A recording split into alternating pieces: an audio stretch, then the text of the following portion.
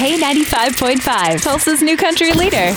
From Tulsa to Nashville, if it's happening in country music, you hear it first with Cait and Bradley's Country Now. It's brought to you by River Spirit Casino Resort. We had a major concert announcement yesterday afternoon. In case you missed it, Lady A is coming right here to Tulsa, to the Cove at River Spirit to be exact. They have an interesting twist on this tour, as the title gives away. It's called the Request Line Tour. So each show obviously is going to be different because they're taking requests from fans on what they want to hear. And they have a hotline, 615-882-1975, and you'll hear something like this. Thanks for calling the Lady A request line. What do you want to hear us play on our tour this year? Just a Kiss? Any of the deep cuts? Hello World, Fleetwood Mac covers, any cover songs? Leave a message after the beep with what you want to hear and let us know which show you're coming to, and we'll start crafting a set list. All right, I'm calling it. That's pretty awesome, though. Like, very creative. Whole list of songs they'll never do. Oh, my gosh.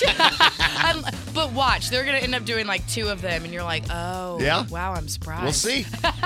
You'll be able to catch them at the Cove at River Spirit on October 20th, and tickets go on sale a week from today, Friday, April 22nd. Cool. So as promised, Garth Brooks has officially named his new Nashville entertainment complex, and to be honest, I kind of feel like this name was expected. What is it? It is Friends in Low Places. I want my drum roll back. Really? It was actually... That's what he went with? Yes. He literally named it Friends in Low Places. Yes. I feel like it probably should have been like Low Places. Yeah. So you could have said like, hey, I have friends in low places. Oh, come on, Garth. Yeah, so that's the title, and it's actually already halfway open for business. The downstairs area, the merch store, is open, and fans have already been posting photos inside and everything. You better be able to get 2 pina coladas for one price. Yes! For one cheap price. Maybe that's like a deal that they'll have. Yeah. Like Thursday nights, pina coladas, 2 for 1. Like, who knows?